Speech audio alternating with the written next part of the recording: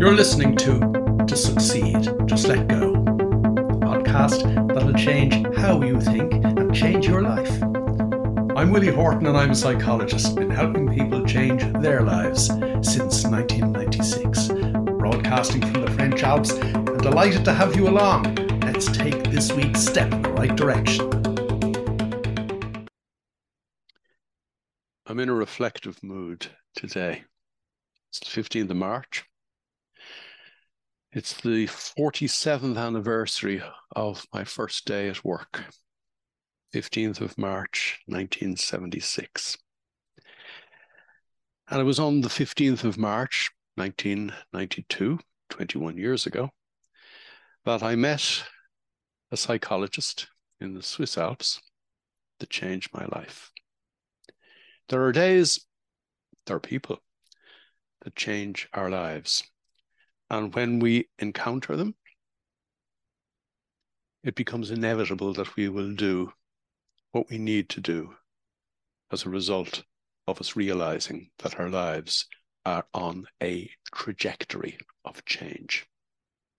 Now, that's awfully different from the normal, repetitive, mundane, habitual, automated experience of everyday existence that is created by the normal mind when we use it normally. We've talked about that many times before. I'll probably talk about it again in this episode, at least from some perspective. But you see, the key thing we need to understand is that normal way of using our minds on automatic pilot, the way in which evolution designed our brains, means that we're never going to change our lives. And even though there are crossroads facing us every day, even though there are situations providing us with opportunities every day, we can't see them if we're using our minds normally. And even if we could see them, we couldn't grasp them, because our normal way of thinking will always bring us back to our normal way of behaving, our normal way of reacting, our normal way of staying within our little box created by our normal way of thinking. It's all very sad, really. Somebody just sent me an email, by the way, saying that they loved my bluntness, and there I am being blunt. It is awfully sad that people will go through their lives, according to research from Harvard and the University of Chicago and a number of other places, over 90% of people will go through their lives without realizing that they're missing their lives. That's awfully sad. But as I said, I'm in reflective mood, and being in reflective mood gives me some insight in relation to the inevitability of doing what feels right. I want to explain that. Somebody said to me recently that they had an idea that they wanted to work for themselves, and that they've had that idea for some time. And I said to them, when you get an idea like that and it won't go away, it's like a stone in your shoe, and the stone in your shoe will hurt until you do something about it. When we get those kind of insights, because remember what I've said, the phrase I used a minute ago, the inevitability of doing what feels right. So it's a gut instinct thing. When our gut instinct is talking to us, it will continue to niggle at us until we take action. Now, unfortunately, when we're using our minds normally, it's awfully difficult to even hear our gut instinct, and we may only hear it whisper from time to time. I had a conversation with a client in Hamburg a number of years ago, and she said to me, I don't know what to do with my career. Actually, it was a little bit worse than that. She said, I don't know what to do with my life. I said, you do know what to do. I said, it's just that you don't know you know because you're not hearing your gut instinct. I said, your gut instinct is telling you to do certain things. And she said, I wish my gut instinct would shout louder. I said to her, your gut instinct is shouting at the height of her lungs. You can't hear it because you won't let your thinking mind get out of the way. Now, we know from previous conversations how to let our thinking minds get out of the way. We don't have to push it aside. It's no effort involved. We allow our thinking minds drift into the background so that we're fully armed and ready for action that will change our life. We do that through meditation. And the science is awfully clear in relation to how meditation actually does that through the restructuring of the neural pathways in the brain that set aside the thoughts that get in our way and that stop us doing what we know inevitably needs to be done if we're going to change our lives. Let me come back to what I said at the beginning of this episode. There is an inevitability to doing what feels right. Now, inevitable comes from the French. That means unavoidable. So if there's something niggling at you and it feels right to move in that direction, it is unavoidable. Now, your thinking mind will do its very best to avoid it because your thinking mind doesn't just not like change. Your thinking mind is designed to resist change because in evolutionary times, change was dangerous. It might distance you from the herd, and there were safety in numbers in evolutionary times. The inevitable is unavoidable, sooner or later. Now, unfortunately, for my friend with the stone in his shoe, the stone has been in his shoe, the stone of liking the idea of working for himself, for quite some time. So the inevitability in his case will probably be later rather than sooner. And really what I want to talk about in this episode is ensuring that we try to recognize the inevitable as soon as possible. So we actually go and do what we need to do to move ourselves forward without missing all the nows in our life when we are not taking action.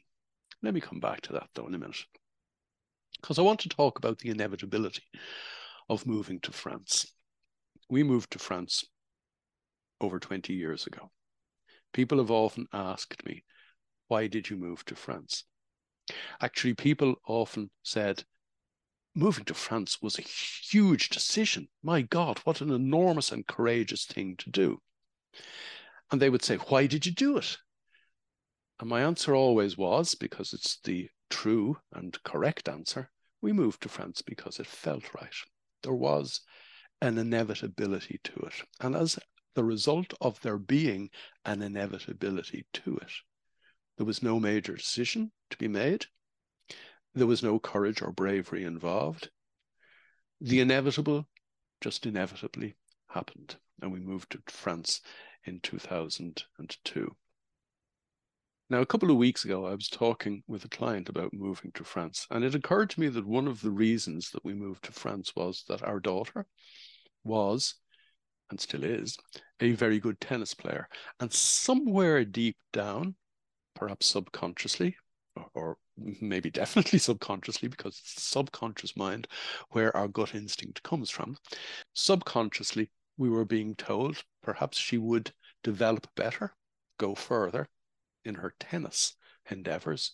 Were we in a country where tennis is a major sport and there is a whole support structure to developing young, talented players? So we were only a couple of weeks in France when we bumped into somebody who said, you need to go down the valley to this tennis club because there is a guy down there who's a particularly good coach. Now, we couldn't find the tennis club. So she ended up having a couple of lessons with a coach in another club up in the mountains beside where we were living. And while she was having a tennis lesson, the coach from down the valley wandered onto the court, looked at the girl who was coaching our daughter, Louise, and said, oh my God, what have we got here? She needs to come down the valley to me. Now, eventually, he talked us into her coming down the valley. Eventually, we found the little tennis club. And as we drove into the little tennis club, we realized it is one of the most famous tennis clubs in France because for years, possibly for decades, it had been running a tennis tournament called Les Petits Princes, the Little Princes. It was one of the leading tournaments in Europe and possibly in the world for up-and-coming young tennis players of around the age that her daughter was at the time. We didn't know that. It was what might be described as a coincidence, what normal people would consider to be dumb luck or pure chance. What I know, and what quantum physics knows, and what cognitive psychology describes as synchronicity, something falling into place that was required to enable us, and in this case our daughter, move forward in the right direction. Our move to France, having done the right thing because it felt right, our move to France was liberally scattered with synchronicities.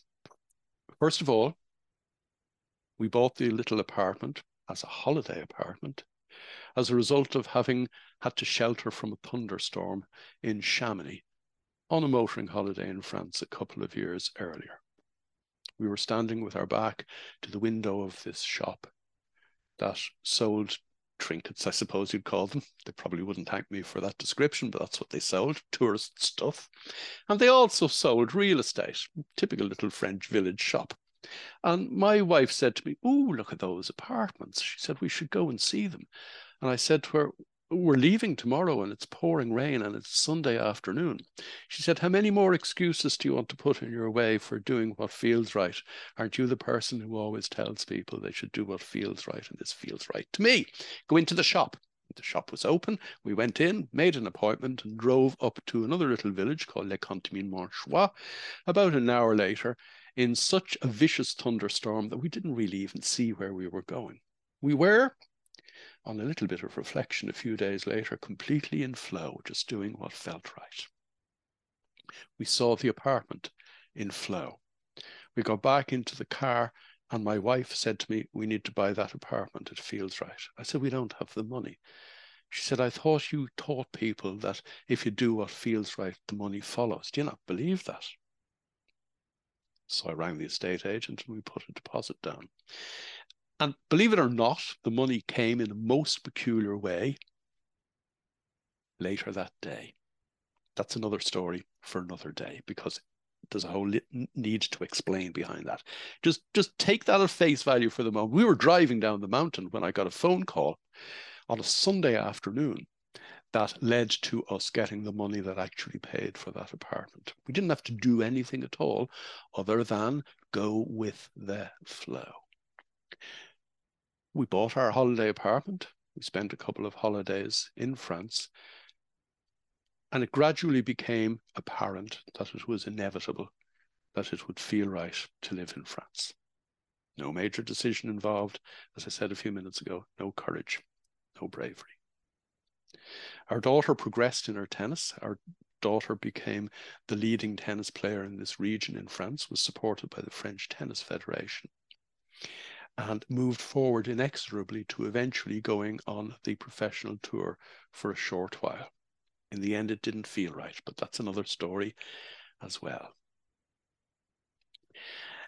There are a load of other coincidences around our moving to France. I mentioned that a minute ago. I'm going to keep those for another podcast, perhaps next week, because I want to get on to the reason why I've even mentioned the inevitability of doing what feels right and our daughter and her tennis career. Because I was talking about her tennis career to a client of mine a couple of weeks ago.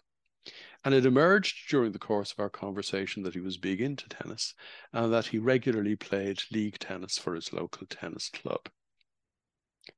I got an email from him a few days ago in relation to an interview that had been done by the world #1 tennis player, Novak Djokovic. Now, Novak Djokovic has a mixed press, so I'm not going to go into the pros and cons of Novak Djokovic himself. But the point that my friend was making was that in the interview, Novak Djokovic had talked about single-mindedness and the need to be fully focused. As my friend said, basically what he's talking about is what you talk about. He talked about mindfulness. Now, the interesting thing is that in that interview, Novak Djokovic quotes the American president, Calvin Coolidge. And I'm going to read directly from the quote because it's a quote I have often quoted myself before in relation to how we actually achieve what feels right in our lives. This is the quote from Calvin Coolidge, who was the president of the United States from 1923 to 1929. "Nothing in this world can take the place of persistence. talent will not. Nothing is more common than unsuccessful men with talent. Genius will not. Unrewarded genius is almost a proverb. Education will not. The world is full of educated derelicts. Persistence and determination alone are omnipotent. Now, we could tease that particular quote apart. Isn't it interesting that that quote from a US president is widely quoted in the personal development, personal growth, and self-help sphere? Isn't it interesting that some of the more recent presidents of the United States didn't impart that kind of wisdom to us? Or indeed, there are a lot of world leaders around who are pretty much unquotable, from, make America great again, to eat out to help out, or stop small boats. That is the bar that is set for world leaders at this moment in time, but that's a whole other conversation. And by the way, if you're interested in that whole other conversation, you should go on my website and click on the link to Conscious Conversations, which I have regularly with a friend of mine in the United States called Dennis Stambach, where we talk about the dearth of talent in leadership in the world as things stand. But of course, we're not going to change the world by talking about that today.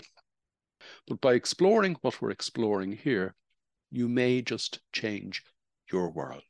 And we know from the perspective of quantum physics that when I change my world, when I change my perspective on reality, my perception of who I am, my behavior changes, and that has a ripple effect. The dynamic between me and my loved ones changes at an energetic level, actually, as the latest research has shown, at the level of our DNA.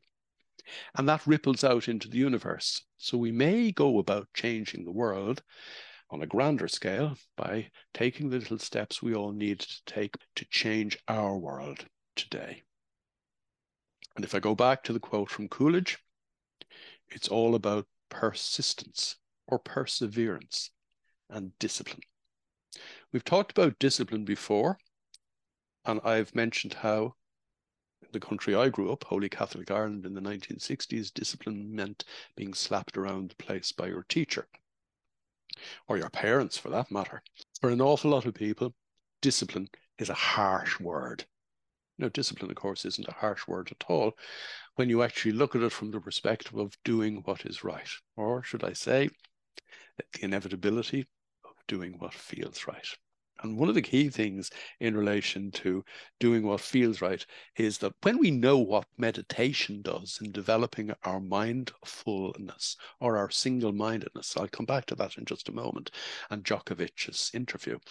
When we consider what meditation does to our ability to focus, be present, and enable us do what we need to do to get to where we want to go to change our lives, we realize that a little discipline every day in ensuring that we meditate every day goes an awfully long way. 7 or 8 minutes, as I said last week, every day is going to change your life, change every other moment of your life. Perseverance is a harsh word as well. When people hear the word perseverance, they only look at the severe bit in the middle of it. There's nothing severe about perseverance. It means continually doing what feels right to enable you move in the right direction. But Djokovic talked about single-mindedness. And my friend, my tennis fan friend, talked about how single-mindedness is very close to mindfulness. And indeed it is. We know from cognitive psychology that a divided mind always fails. As an aside, as a result of that, we know that there's no such thing as effective multitasking. Multitasking means not properly doing a load of different things at the same time. That's an aside. Single-mindedness is very, very close to focus. Single-mindedness is very close to the kind of determination that Coolidge was talking about, that will enable you discipline yourself every day to persevere, to continually do what feels right, to move you in the direction that you would love your life to go. Or if we take it to its most basic and fundamental and indeed simplest level, if I do what feels right, I'm going to get the life that is best for me. I'm going to repeat that because that's fundamentally important. If I do what feels right, I'm going to get the life that's best for me. Some people may not like the harshness, I suppose, of the word single-mindedness. And perhaps single-mindedness is the ugly side of mindfulness. It's like everything else in life. I need to be single-minded in ensuring that I always do what feels right, which will enable me move single-mindedly in the direction that I would love my life to go. Like everything else in life, there needs to be balance. We need to take the harsh edge off our single-mindedness. And indeed, the harsh edge of discipline or perseverance or single-mindedness is only in the mind of the beholder who thinks there's a harshness to those things. Ultimately, there's a gentle flow to being present, to being mindful, to being single-minded, to being focused as a result of your perseverant daily discipline of the 7 or 8 minutes meditation that will enable you soar, that will enable you completely change your life in a way that becomes inevitable, so that there are no big decisions involved, there are no major choices to be made, there is no bravery, nor is there any courage required. You just do the obvious, you do the inevitable, and you do it effortlessly because you are flowing along.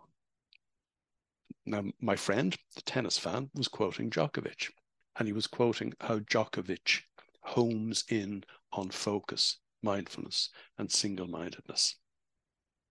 I haven't talked to my friend since I got the email. I will in due course. But the point I will make to him is that not everybody is a fan of Djokovic and the way in which he goes about pursuing his career. I had the privilege a number of years ago, as a result of some of the work that I did with the French Tennis Federation, as a result of my daughter being a top performing tennis player supported by the French Tennis Federation. I had the privilege a few years ago of being close up with Roger Federer at Roland Garros in Paris. And Federer, who was in his teens a bad boy, you can Google that and find out the kind of temper Federer had when he was an up-and-coming teenage tennis prodigy. We know as he progressed into the kind of superstar that he became, he exhibited a kind of presence of mind and mindfulness that gave him the kind of presence that you actually can't describe. I can't describe the effortless grace that I encountered when Roger Federer walked onto the court right in front of me in Roland Garros. A guy who is completely in flow, a guy who is doing what he needs to do effortlessly. And this is the key word that I keep coming back to. You'll have heard me use this word a number of times in these podcasts. When something feels right and you allow your thinking mind step out of the way so that your doing mind that just enables you to do exactly what you need to do to get to where you want to go in life, or as I said a few minutes ago, to get what is best for you in life. The inevitability of doing what feels right, because there is an inevitability about it, because, as I said a few minutes ago, there is no choice nor decision involved, neither is there any bravery nor courage involved. The inevitability of it all means that eventually you do it effortlessly. I said eventually. And I said right at the beginning of this podcast episode today that really what we need to do in life is short circuit the eventually. We need to cultivate through our meditation, through the development of our presence of mind. We need to cultivate an ability to feel the inevitable early on, so we don't have to wait for the unavoidable to eventually fall into our lap as a result of our unavoidable and inevitable actions. We can short circuit the whole thing by being present and know what is going on in the here and now, and armed with a full understanding of what's going on in the here and now, and as a result of my presence of mind developed through my meditation, armed with an understanding of who I am, that of which I am capable, or perhaps more to the point, what I am, pure energy manifesting as me in the moment. With that understanding, I can do the inevitable, what feels right in the moment, and not have to wait for the inevitable to eventually happen. And yet,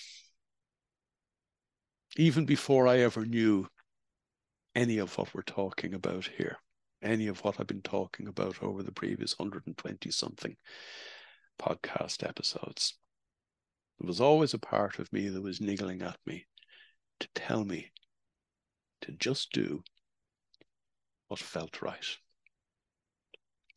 I'm going to finish this podcast with what happened on another March day in the late 1970s. Not sure what date it was. It probably wasn't the 15th of March, but it was another March day, a Saturday morning. I walked out of a hotel on Rue Claire in the 7th arrondissement in Paris on a Saturday morning, a wet Saturday morning in the late 1970s. It was my first morning in Paris, first time I'd ever been there. I was on a short holiday with my brother. And I walked out the door of that hotel on a dark, wet morning. And I just knew that it was inevitable that I would live in France. You need to listen to what your gut instinct is telling you. You need to give your gut instinct the space to tell it to you. You need to meditate so that you will hear your gut instinct that is already shouting at the top of his or her lungs.